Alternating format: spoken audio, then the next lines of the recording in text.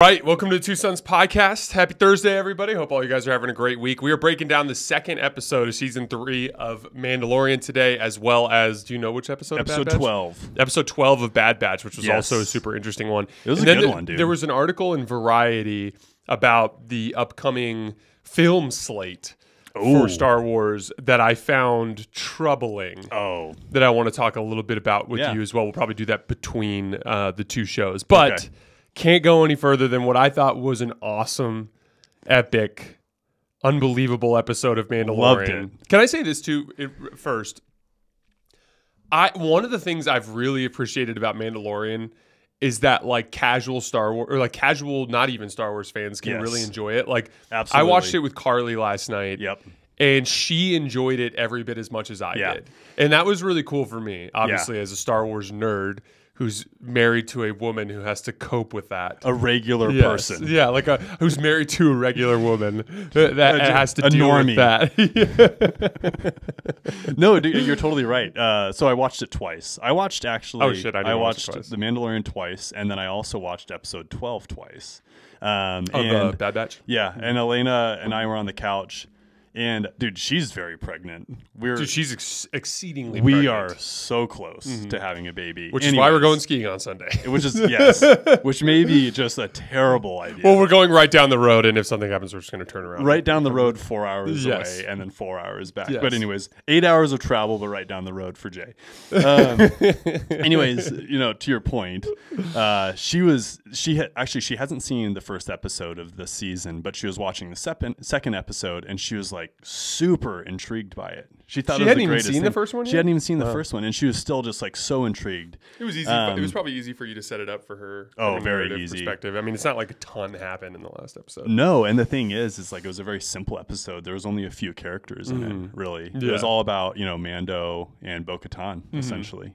Yeah. The whole dynamic I thought was really, really cool. I wanted to set the stage just for some of the more casual Star Wars fans who don't understand some of the historical background. So, yeah, exactly. So, the planet of Mandalore was basically a collection of dome cities, and it used to be like a green, lush, natural landscape. Yeah. But during the wars between the Mandalorians and the Jedi, there was something called a cataclysm. This is all canon, by the way. This is all deliberately kept vague by Dave Filoni and the storyboard crew because they want to keep it open if they want to kind of round that out at a later date. But basically, during the cataclysm, everything on the surface of the planet just got completely excoriated. And then they move into the dome cities. And then essentially what happens is during Bo-Katan's brief occupation, Darth Maul's brief occupation, eventually the clones under Ahsoka in the final 4 episodes of Clone Wars recapture Mandalore from Darth Maul. But the clone garrison that's there ends up essentially being an Imperial occupation. They have some fights that we see in Rebels between clans that are loyal to the Empire versus clans that are not. Yes, I forgot about that. And eventually, that was wild. Yes, those Mandalorians in particular looked really cool because it was like a combination of Mando armor with like Stormtrooper armor. It was really with like dope. red logos and stuff. Yes. So they basically have a bunch of essentially turmoil and rebellion, and the Empire, well, specifically the Emperor, gets to the point where he's like, "Screw this!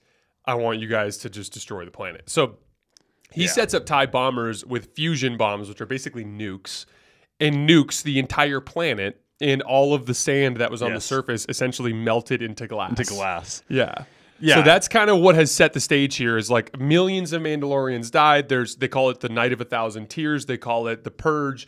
There were fields of Mandalorian recruits that were fighting on the ground that were just shot down by Imperial gunships. It was like a nasty destruction of a planet entirely, which is in that species, which we learn from Bo-Katan in the episode, is basically the only group that survived. The Alamites. Yes, the Alamites. Yes. And apparently they used to live on the outskirts of the town. So do you think, because there's definitely a little green eye theme happening with like the little dragon that attacked Grogu? Irradiated, yes. Thought the whole time. Okay, yeah. That was where I went the whole time. I thought that was deliberate. Okay, I thought it was too. I just wanted to make sure we were on the same page there. Did that bother you at all, though? The concept of like, oh, the air's got oxygen in it, it's breathable, and not accounting for the obvious like radiation fallout exuding out of like all the glass. Yes. Yeah, you know it does, but it's Star Wars. We don't know. Yeah, exactly. Or maybe their Mandalorian suits reflect all that stuff. Or maybe everybody in the entire galaxy is completely irradiated. Yes, it's just a lost Next cause. Episode, Grogu just has like an arm coming off of his head. Mando's like, yeah, we messed up big time. Sorry, Grogu.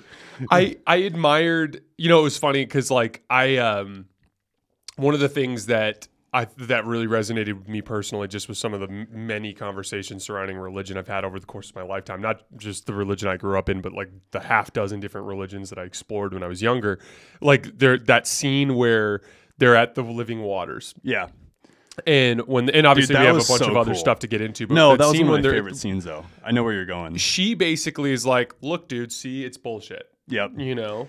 And what was so interesting to me about that is like it was such a perfect description of the balance between like unwavering faith, and you know what your logical mind wants you to think, because like whatever she thought she was going to get through, Bo-Katan, whatever she thought she was going to get through to Din Djarin in that moment, he was like, "Screw this! This is exactly what I needed. Exactly. Here, I'm going to go in and baptize myself." And I'll be good. Like, cool. Thanks, Bo-Katan. You know, it was super cool. And what was neat about it is like she kind of makes fun of the fact that there's like a little plaque set up, and she's like giving him like essentially like the national parks tour of what is Mandalore. And then that was funny. as he's entering the water, she's just dead quiet. And then she realizes, she's like, actually, there is something that's powerful. There is something that's divine about this. And it was really cool to see her change, because she's got this huge chip on her shoulder. Like, look, there's nothing magical about Mandalore. There's nothing magical about us. What made us great was we were just a powerhouse, and we're warriors, and we're smart. Yeah, it's a cultural thing. Yeah. It's a cultural thing. For her, it was all culture because she grew up in it. It wasn't a big deal.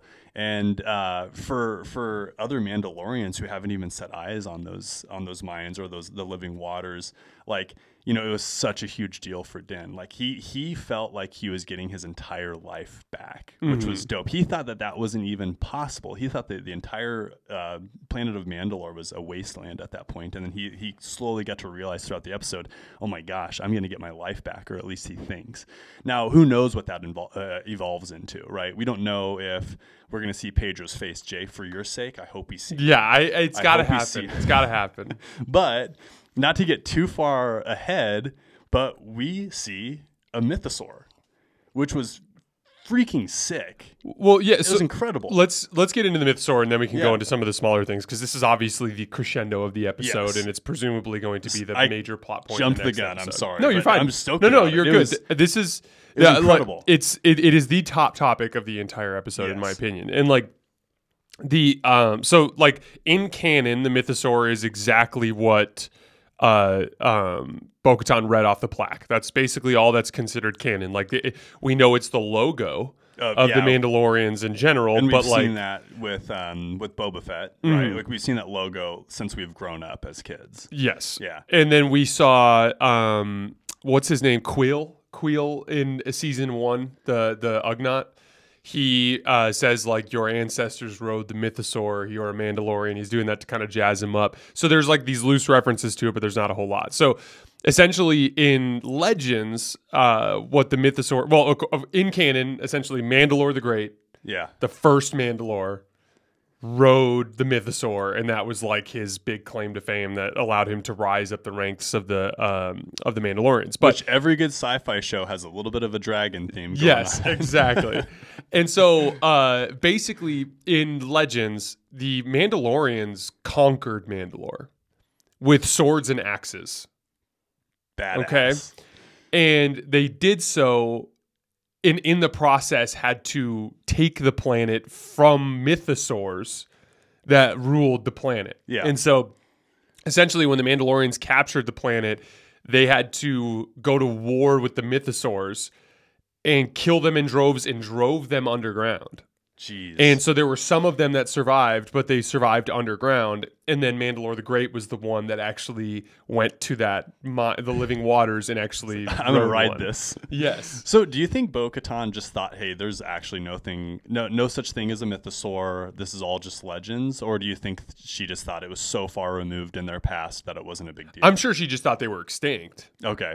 I almost got the vibe that she was just like, oh yeah, those are just ghost stories. That's thousands of years ago where it doesn't even matter anymore. And because because in Star Wars, like it's such a big universe that's like big things get missed. Like we see even Han Solo. Han Solo doesn't believe in the Jedi. Exactly. Yeah. Even though it's like well-known fact, like the galaxy is massive, right? And like it would be so easy for stories just to just explode. With like lighter fluid, like, oh yeah, like, like Jedi, for example, like, yes, they're magic per se, but like they have their limits, right? Mm-hmm. But I'm sure there's stories about Jedi just doing absurd things. They talk about the Jedi in a very mythological sense during the season 2 when Mando's trying to talk to the armorer and they're having their conversations. Yeah. It's like they tell tales of an ancient sect of force wielders or whatever, of sorcerers called Jedi. Like, that's a mythological thing too. But to your point though, that thing can get lost in time. Yeah, and I get that vibe with Bo-Katan because like it seems like she's just like, oh yeah, those are all just ghost stories. Mm-hmm. Those are all just legends. But the mythosaur thing is super fascinating to me. I had one thing that I was confused about. So, are we to assume that he took off his jetpack? Yeah. So he had no propulsion. Uh-huh. And he was walking down the steps and he took one step too far and he just fell. Dude, I don't know. I don't know. Or the mythosaur grabbed him. But the mythosaur was very much like chilling when they went by him. But Bo-Katan was moving through the water. She dove down at first, but when she was on her way up, she did it with the jetpack. So, like, I think it might have been. Well, she jetpacked down to him. Yeah. Oh, yeah. But theoretically, she could have sunk at a certain rate. Oh, I see. But like they're way down in like Beskar armor, so like that kind of made sense to me. Like he was walking down the steps, and then all of a sudden he took one step too far, and he just and then she must have known like, oh shit, he's not getting out of there without his jetpack. Right. But dude, that scene where she just dropped everything she was doing and jumped in was so cool. Epic. So cool. And I wish that I know that scene needed to happen somehow. But the way it happened was just like hilarious. Like Din Djarin, like the ultimate badass, right? Like he can get himself out of anything except for he drowned himself because he was wearing all of his armor and then just sank to the bottom of like what looked to be probably 100 feet of water. I don't know. But yeah, I think he sank. I don't think anything like grabbed him, even though it looked like something grabbed him. Dude, the details, like we always talk about the details in Star Wars and they just knock it out of the park time and time again. It was so cool when Bo-Katan was like jetpacking down to him and she's unable to see him. So she thinks, oh, I need to turn off my light to see this man better. Right. So then she turns it off and then sees Din's like little like headlight. And then she finds him that way. And that was like so cool. But yeah, the mythosaur looked very much so at peace with the Mandalorian. It looked like it was surprised. Yes. Yeah. And it was like interested and not even close to looking like it was going to attack them, which was a really interesting dynamic. And I'm super curious. Like I cannot wait for the next episode. I'm really curious to see where they go with that. Did you also notice? So the other thing too is like, what are your thoughts on Din Djarin wielding the darksaber, and then what are your thoughts on Bo-Katan wielding the lightsaber, and how much more efficient she is with wielding it? Well, so let's talk about this specific dynamic because this was one of the big dynamics that sat over the entire episode. It was very clear they demonstrated Din Djarin's lack of proficiency with the weapon versus Bo-Katan's proficiency with the weapon. So the backstory here is. Sabine Wren in Rebels gifts the darksaber to Bo-Katan and she takes it. All of most of the sub clans get super pissed off at Bo-Katan because they view that as like sacrilege, right? Including the Children of the Watch. So it ends up being this big deal, and in the process, she ends up losing Mandalore to Darth Maul, right? So the way the whole thing is painted is she was cursed, right? Yeah. Which, by the way, she clearly believes because at the end of season 2 of The Mandalorian, Din Djarin attempts to give her the Darksaber again, and she's like, right. Like she believes it now. She believes it at now. least that specific part. Well, and she believes that she cannot get any hold on anybody else. So you think it's more from the point of influence? I think Bo-Katan has a softer spot for the religion of Mandalore than she actually puts out. Mm-hmm. Yeah, and I think part of it is that sacred nature of their beliefs, and then part of it is the fact that she literally had people exiting her castle in droves because she didn't have the Darksaber.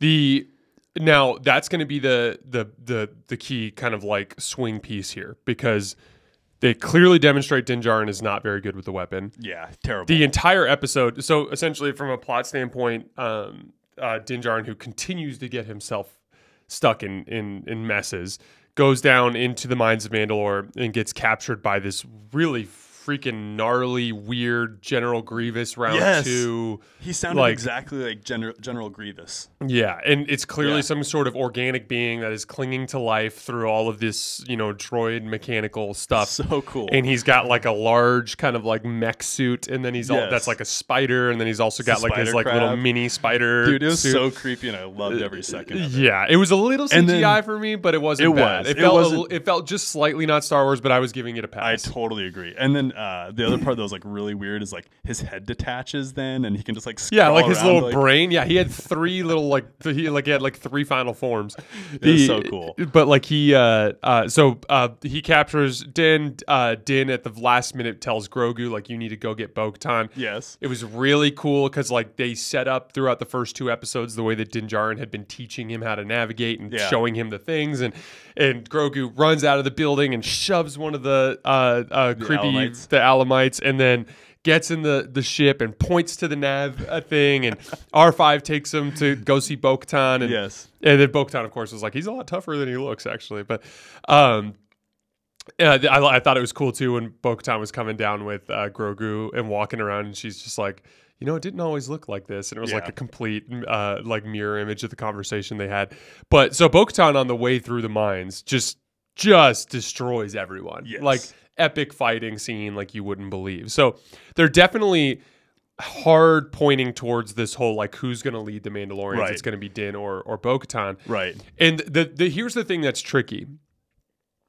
I don't think Din Djarin necessarily wants to lead. Totally agree. I think he wants to be redeemed, and I think he wants to join his covert. I totally agree. And I think that Bo-Katan wants more than anything else in the world. In fact, it's important to reference this as well. Bo-Katan Kryze from Clan Kryze her family lineage is royalty. Right. And even going back further than that, Mandalore at the time of the Clone Wars was a bustling, like, peaceful society. Right. And they actually exiled all the obsessive warring clans to Concordia, the moon, including the Children of the Watch. Yep. And so it was like this because they're like, we're warriors, we're made to fight. Why are we being peaceful? Exactly. And so her like entire life purpose is surrounded her family in the way that they brought peace to Mandalore and how they led their people to, that time of prosperity. So like she has such a real purpose there. Yeah. And so that's going to be the big conflict of the show is, are they going to give the keys of this whole thing? Because part of me goes, I have a really hard time believing that they're going to take the Darksaber away from Din Djarin and have him just kind of fall into the background. No, I totally agree. But then Bo-Katan is clearly like the right person for the job. So like I wonder how they're going to reconcile that. Do you have a theory? Yes, I do. So big question for me, and I promise I'm going to answer that question. Big question for me is Bo-Katan in our eyes, from Din Djarin's eyes, good or bad? And I think she's actually good at this point. The other thing too, though, is I think that she can get the Darksaber without Din Djarin just going off into the background. I really do, because I think probably what's going to happen is Din is probably going to get his butt kicked at some point. He's probably going to lose the Darksaber, and then Bo-Katan's probably going to kick whoever's ass who took it from Din, and I think that's how she is going to obtain the Darksaber without turning on Din. But that kind of happened. in the spider. Like that was it did. You're that totally was super right. interesting because You're I don't know totally if you right. noticed that because like technically It was on the ground. the spider won it by combat from Din Djarin. Yes. And then Bo-Katan won it by combat from the spider. And they were really deliberate about showing him pick up that lightsaber and clip it on his hilt afterwards and like kind of like alternating between her face and his like it was that was deliberate. And they're you're definitely this but I'm with you. I think they're going to find a way to reconcile that without them necessarily fighting. I totally, or at least not lethally fighting. Not lethal. And the other thing too is, again, the Darksaber fights whoever owns it if they're not like truly using it properly. And we're seeing that Din Djarin cannot handle this thing. Like Bo-Katan, as soon as she touched it, she literally like undercut the belly of that giant crab spider thing, like cut off 2 of its legs, and then like severed its head off in the span of 8 seconds. She did possess the saber at one point. Like it's important to. Oh, you're like, saying she has training with it. And she knows. She's probably specifically trained with it. I thought it was really interesting. Like they made it look like when Din Djarin was trying to use it that he was completely unfamiliar with like the heft of it. Yeah. Did you notice that? But it got worse as he was using it. That's the thing that's like really interesting is like the saber is like legitimately fighting him, and the armorer kind of talks about that when he's training with it. Oh, really? Yeah. Like at the end of the last season, actually no, it's actually in Boba Fett. Boba Fett's literally Mandalorian 2.5. Like that's like what Boba Fett actually is. But at the end of Boba Fett, the armorer is talking about how like it's essentially rejecting Din Djarin. So like again, I'll have to watch that episode again because I don't really remember that part. Yeah, it's towards the end. It's when they're on that like giant like ring, like synthetic planet, and like they're on the underside of the ring, and then that's when he ends up fighting the big dude. Yeah, I remember that. I think he's a Clan Vizsla. Yeah, it's Paz Vizsla, something like that. Yeah. But yeah, there was like just like so many cool parts during this last episode where I was just like, man, that's really, really cool. And then again, time and time again, like, man, that was really cool. Man, that was really What'd you think of live action Mandalore? Live action Mandalore, really, really cool. I thought so too. So it's funny because Elena, we were sitting on the couch this morning, right? And she's like, I thought Mandalore was more green than this. I'm like, yeah, you've got to understand that it, is essentially just decimated by the Empire. Just and like I had seen seen all those details in the past, but like I wanted to read up on them again just so that we could convey them properly to the audience. Cause like there is like Mandalore has a very sordid past. Like I would look at it like this. There are, I would say like 5 or 6 factions within the Star Wars history. Mm-hmm. And that kind of like are prevailing, right? Yeah. Like there are like the Jedi and the Sith. Yep. But there are also the Hutts. True. There are also like the what are the ones from Boba Fett that are warring with Boba Fett. With the tiny faces. I'm blanking on them. The Jawas. No. It starts with a P. It's the Pikes. Oh, the Pikes. Pike Syndicate. Like the Pike Syndicate is a big clan. one, right? Like there's we've been in the High Republic, you have like the Nile, but like in this particular timeline, like I look at the Mandalorians as a significant faction. Like the Mandalorians went to war against the Jedi, won, and ransacked the Jedi Temple. That's a thing that happened in like Star Wars history. That's canon.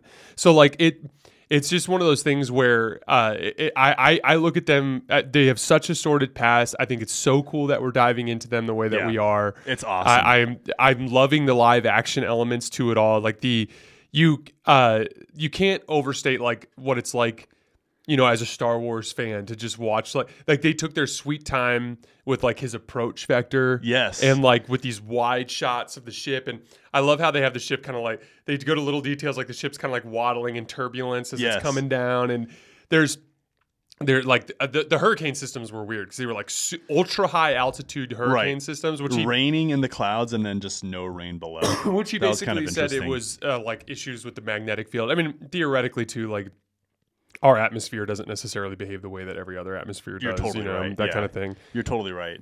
What did you think of the opening scene in Tatooine? Oh, it was a lot. It was a lot. Like in a very short period of time, there was with the Rodian, so much happening, so much like humor. So then there's like Grogu randomly does a flip. I It's like what you're like what is happening right now? The flip was a little cheesy, Yeah, but I'll take it. I'll take the flip. I will always take a Grogu flip, Jay. I said I would accept it because at the end of the day, this has to I think they're developing Grogu. I've learned a lot flips. about this just as I've been working with the volume. Just because I have a vision of what a show should look like doesn't properly account for the fact that it needs to be a monetizable product for the public. Therefore, you can't necessarily talk about super obscure things as much. Right. You have to hit mainstream things. You do. I look at that with the movies too. At the end of the day, it's kind of like when you go see Soul or these Pixar movies. There's this clear, easy digestible kid element, but then there's also this easily digestible adult element with these jokes and stuff. It's awesome. And that's kind of the way I'm looking at Mandalorian. Is it's That's geared towards children, but also for the Star Wars fans. So there's got to be some stuff that's going to kind of clash between the other side. For sure. It's so the opening scene was awesome. I thought again throughout Mandalorian, the Mandalorian. Jeez. Throughout The Mandalorian and even with Bad Batch, the visuals have been stunning. Mm-hmm. So it's really cool to see Din and Grogu flying surrounded by fireworks. That was really, really cool. Also the idea of planets having holidays that are specific to the planet is really, really cool. We see that Bunta Eve. Yeah, Bunta Eve. And not to be confused with Bunta. I know. Dude, we never hear about Bunta. No, yeah, Bunta Eve is the holiday. I feel like that's the big one. That's when everyone gets drunk. Yeah, Bunta is just the day everyone's hungover as fuck. Yeah, and I just thought it was awesome. Just the Jawas are they just crack me up. I love that.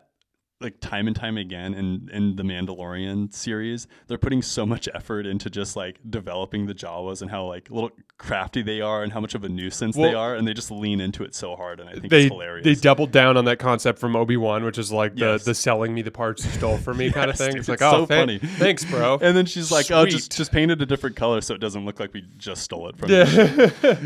But it truly felt like Star Wars. I was making my coffee and it was on the TV, and I looked over and I just see R5 just sitting there, and I was just like, man, this is Star Wars. They're totally capturing what Star Wars is, and you're talking about the crab guy was a little bit CGI. I totally agree, but it was done elegantly. And it was done. It was good CGI. It wasn't overload CGI. It still felt like Star Wars. There was still a lot of practical effects where there were still droids moving. Grogu's still very much so like a puppet, and it's obvious when he's flipping through the air. It's a little corny, and what we've talked about, give us the corny Star Wars over crappy CGI that looks like a this isn't movie. Dune. Yeah, this isn't Star Trek. Yeah. Exactly. Mm-hmm. So overall, completely knocking it out of the park. I've got a question for you. Yeah, let's hear it.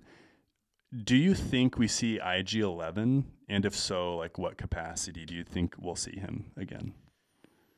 I don't know. I feel like the whole IG-11 storyline was a lot to go into for him just to go get R5. So it's possible. Agreed. I really they're getting into some of the meat of this storyline way sooner than I expected. Yes. When I was queuing up the episode last night, and the description of the episode was the Mandalorian and Grogu. Well, it said Mandalorian and Grogu. Well, the episode was called The Mines of Mandalore. Yes. And then the description was Grogu and Din explore the ruins of an ancient planet. And I was like, a planet. A planet. And when I saw that, I was like, oh, well, they're already going to Mandalore now. No, that's what I thought too. And then we are at episode 2. And they're already strongly hinting at a confrontation over the Darksaber, and we're seeing the Mythosaur like that. So, this is all moving very quickly, which makes me wonder where this is all going. Yeah, because he already, we were talking, sorry, not to cut you off, but we were talking, is the entire season going to be Din's journey to go get cleansed in the living waters? Mm-hmm. No, it's episode 2, and he just did it.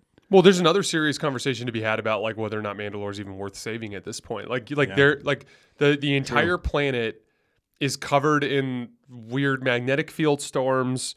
The surface of the planet is blitzed from a millennia ago. Blitzed is a good word. Yeah, blitzed. Instance. Yeah. The subsurface is even above the surface has been nuked into oblivion. Uh-huh.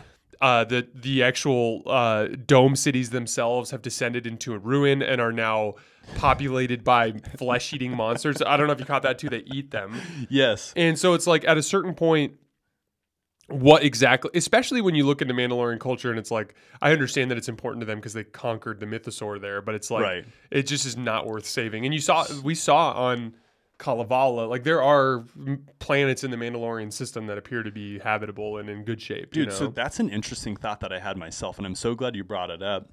I think if you actually think about it, Mandalore, if it's livable, if it's habitable, I think has actually a ton of positives for the Mandalorians, actually, because it's now a little bit of a wasteland, and now there are things like crazy turbulent storms that people have to fly through. The magnetic fields are jacking up what is modern equipment for navigation. Like, I think that actually, if the Mandalorians can get used to that and figure out technology around that, I think that actually could it's a very strengthen. Easily defended planet. It's an easily defendable planet now, I think. So again, it's just like a really fun concept to think about, and super curious to see if they tap into that, because I mean, how cool would that be? It's like, no, like Mandalore is actually stronger than ever because of this. Like, and then they could actually defend themselves because their equipment then could be geared towards, insane magnetic fields that don't make sense other places. It's an interesting point. I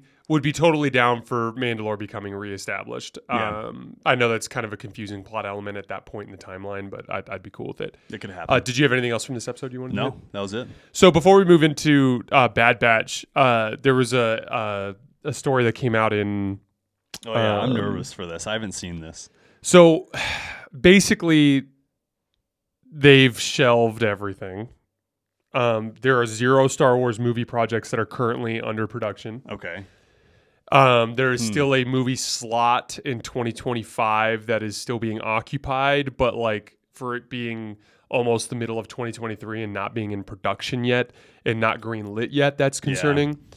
They did say that they were going to kind of have like an announcement about the direction of the cinematic portion of the Star Wars universe in April. So there's that. That's coming up soon. That's for Star Wars Celebration or whatever. Okay. So we will learn more there, but this is what's concerning to me. The TV stuff is moving. Like we have Mandalorian right now. Apparently, Ahsoka's coming out this summer. Okay. And then presumably this fall we'll have season 2 of Andor. So like we're gonna have lots of television stuff to get into, and that's great. The Acolyte is still greenlit, and to my knowledge has been produced or has been under production. So we'll probably see an Acolyte trailer. Yeah. Which I have some thoughts there because like, the Acolyte is based in the High Republic era. Dope. Which is during a time when the Jedi did not know the Sith existed. Dope. So theoretically, we're gonna have some Rule of 2 stuff going on. Okay. We know from Plagueis that right around the time of the High Republic, there was a Sith who turned to the light side and burnt a bunch of ancient Sith memorabilia. Memorabilia. A lot of T-shirts and hats. Holocrons and texts and things like that. Like set the Sith back trinkets many centuries. Yes, trinkets. So there's. I'm really excited to see what they dive into there because like I think it'd be really cool to have like a completely under the radar like secret Sith TV show. Be incredible. I'm totally down for that. So there's this I can't remember exactly what it's called, but there's one more that's kind of more focused on I think like no Force user type stuff. But we're going to learn a lot about it. But this is what concerns me. As much as I enjoy the TV shows, they are all specifically targeting ancillary storylines. Right. For good reason, because they're TV shows, and Correct. There's shorter, smaller production budgets and that sort of thing. I think it's obvious to me that the reason why they keep shelving all these projects is because of the fact that Rise of Skywalker bombed so horrifically. Yes. Right? So what concerns me is the fact that now we are at least 4 years post, right? Yeah, because it was 2019. Wow. So we are almost 4 years post Rise of Skywalker. Yeah. And they still don't know what they even want to do yet. I know. And that concerns me because like the answer has been so simple. Like, stop messing with scale. Stop messing. Just Yes. focus on a new, fresh storyline and a new Yes. timeline, and like pick it and go. You know. Yes. And for 4 years, you haven't know. been able to figure something out that you want to do. No, it's wild. So there's a plus side and a downside to that. The plus side is at least they're not just cranking. They're out being cautious. Dog poo. Yeah, exactly. Right? Like I've for Lent, I'm trying to give up cussing, and I think I've cussed twice on this pod. Anyways, they're at least they're not cranking out dog poo poo. You realize if I drop an F-bomb on your podcast, that reflects poorly on Oh you. no, I'm just kidding. I'm associated with a sinner. I'll pray for you. No, but I'm just happy that they're not just cranking out absolute dog, right? So I'm down for that, but it is mind-boggling. Like, I would love to be a fly on the wall for those meetings where they're like, "Hey, are we going to make a movie this year or next year or the year after?" And then Or even them start just- producing something. Yeah, that's what I mean. Like, Write a damn script. No, I know, dude. At the end of the day, it's like it needs to either go through John or Dave. Yeah, it's really Period. that simple. Like, period. I think they, at least, because I don't know the true inner workings of Star Wars or even Disney, or even Disney. Like I say, that's such a small thing. But like at the end of the day, I think John and Dave are the only people that can really be handed the reins for the direction that Star Wars needs to go, and it makes sense. And we've said this again in the past, like right now, because Disney owns Marvel, right? And Marvel's scale is absolutely ridiculous sometimes. Like, I'm not sorry to everyone listening. Like, I'm just not a Marvel fan. Like, it just doesn't do it for me because the rules are so loose and the scale is just so ridiculous. Like, having stated that, though, if Disney wants to go crazy with Star Wars and make some ridiculous scale dog poo-poo like they had in episode 7, 8, and 9, the High Republic would be a perfect opportunity for that because it's an era of scale. It's an era of scale. There's tons of Jedi, and it's an era of scale. I think they could slightly get away with it more than what they could. I would even say going back further than that because the High Republic doesn't have the scale on the Sith side of things. Because that's still during the rule of 2. Like I think, but to your point, the Mandalorian Wars, the Sith Wars, like crazy scale way back. That's where you have the crazy scale, and that's right. where you like there are like all these ancient like myths where it's like this Sith Lord dropped a moon on the planet, and this Sith Lord like did this ritual that like took all the life force of all of the like Dude, literally the thought bomb. The thought bomb is a great example. The thought bomb from Darth Bane is such a great example. There's the the whole Old Republic video game series is based on this Darth. I'm blanking on his name now, but he was essentially considered one of the greatest Sith Lords of all time. But he was a Sith Lord who grew up on Korriban, who like killed his own parents, but then at one point like did this ritual that like put the life force of all the Sith on the planet into him. Like the point is there's ridiculous crazy scale. Yeah, there's ridiculous scale back then. There's Naga Sadow like sitting in his like meditation sphere, like commanding his fleet from there's all this like really What's cool that called? stuff Battle meditation? Battle meditation. Like there's so much awesome. There's so much cool stuff that they can get into there but when I read the article, all I thought was like, I'm a little bummed because like to be still at least 2.5 years away at a minimum from a movie. And that movie is a freestanding movie. That movie is not set up as a trilogy or anything like that. So I hope they figure it out soon, man. Because I as much as I'm enjoying all this other stuff, like at the end of the day, like I think Star Wars has such a robust history that they can dive into. Yes, and like you know what the other thing too, they don't all have to be box office smashes either. No, they just need to be quality product. You know what I mean? They do. And you and I have talked about this. Like you and I kind of grew up in a funny era of synthetic. Mm-hmm. Like, dude, like you and I grew up with like a lot of things synthetic. Like, for example, like flooring is fake wood and like a lot of things are just like made to look like things. And like, and that's kind of like the way that our society has gone. Like, even with movies, like it almost feels like synthetic and fake and cheesy and it like looks good, but then when you really think about stuff, it's just like, is it really that good? And people are finally, I think, changing again and going away from more quantity and going towards quality now. And I'd like to see even movies go that direction because I think people have really lost interest in like modern day movies. Like, I'm sorry, but like a lot of movies just don't interest me like they used to.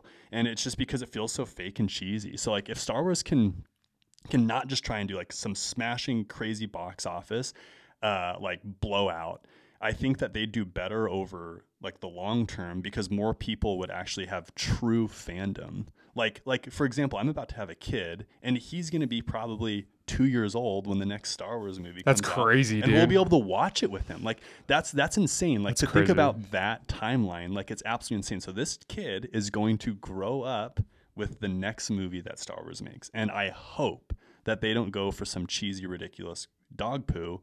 I hope that they go towards like true Star Wars. Like, Can we have him on the pod? absolutely, dude. He's going to be making his own poo-poos on the pod, probably. All right, so we're coming up on 40 minutes, so let's get Okay. moving on to the Bad Batch episode. we can be quick. You're fine. So the latest Bad Batch episode essentially is the story of. I looked at it as the story of Crosshair's final straw with the Empire. Yes. I mean, literally he killed somebody. I know, that was so cool. Yeah. So this episode was cool. It was desolate. It was cold. The music was incredible. Like the music was the essence of Star Wars, right? Like music really gets me stoked. I think Mandalorian kind of misses that a little bit, by the way. They have like a lot of electric guitar in Mandalorian, and it just kind of throws me off just a little bit. I know you're an electric guitar guy.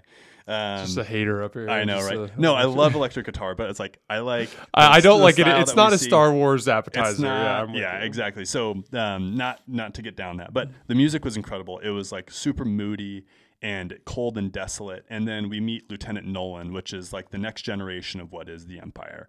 And it's just obvious that the clones are just being, just discarded. And you're totally right. Crosshair had his last straw, and he literally shoots a lieutenant in the chest in front of what? No, he's the lieutenant. The guy who shot was captain, I think. Oh, really? Yeah, I think so. Because remember, he was like, think you're probably right. You're yeah. probably right. Yeah, you're probably right. And he shoots Lieutenant Nolan in the chest in front of like 50 TK troopers. Yes. And he's just like, whatever. I think passing out worked to his benefit too, because it ended up keeping him alive. Now, did he get? He got dragged to that same cloning facility, right? That chick is the same chick that was working underneath that doctor who's working with the cloners. I think you're right. Yeah, that planet where they're dealing with what'd you call the energy monster again? Oh, the Willow Beast. Yeah, so that facility that was dealing with the Willow Beast and dealing with the two people from Camino. I'm pretty sure the doctor, the main guy, there's a female that works underneath him. Right. I'm pretty sure that's who was talking, and I think they're like examining him. I think you're right. Maybe Bad Batch goes in, Clone Force 99. Maybe they go in and save him. Perhaps he would need to find a way to get a message to him, but I would say that's the predictable next step is that this is a Bad Batch raid of that facility. Or they're just going to do some bullcrap episode for Sid and go steal some pirate loot. Yeah, exactly. Or more random pirate loot. Or they're going to go pod racing. Yeah, Sid has to win, or Sid makes Omega get in the cockpit of a starfighter for a starfighter race. Omega cleans floors of Sid's bar.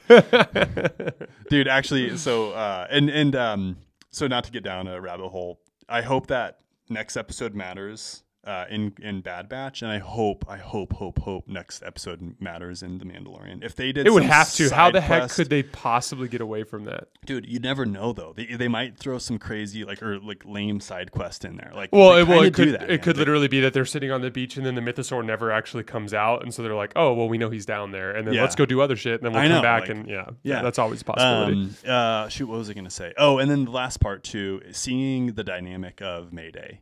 The clone that was a cool scene, dude. That was like almost heart wrenching. Like Mayday's in that facility, and like literally these clones. There's probably 12 of them.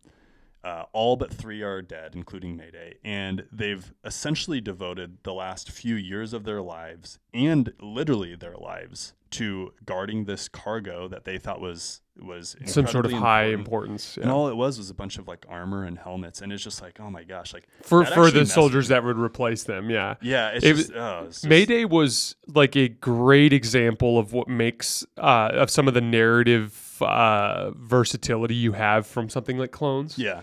Because you get to keep bringing back this same character with this familiar look and this familiar voice, and each time you can like kind of tell a new story with that specific clone.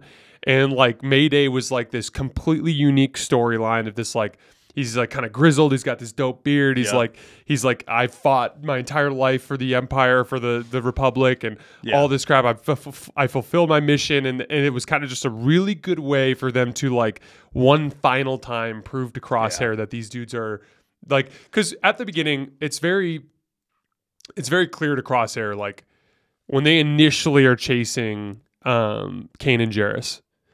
Or Caleb Doom, I should say. Mm-hmm. Like, it's very clear there's an immediate schism that occurs between like what Wrecker and Hunter and all of them think about what's happening, and what Crosshair thinks. That like is an immediate schism, and you need to kind of re-bridge that gap somehow. And the only way to do that is to get through to Crosshair through the computer chip, essentially. Like, dude, like.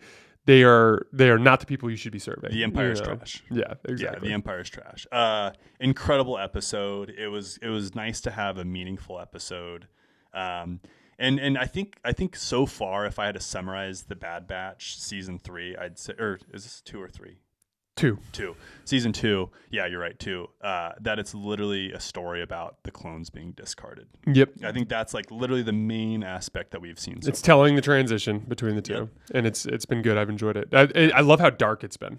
Yeah, it's been aside from the random side quests. Aside from the random Sid side quests. Mm-hmm. Yeah. It's been good. Yep. All right, guys, that's all we have for today. As always, we sincerely appreciate your support, and we will see you next time. Yeah, thanks a lot, guys.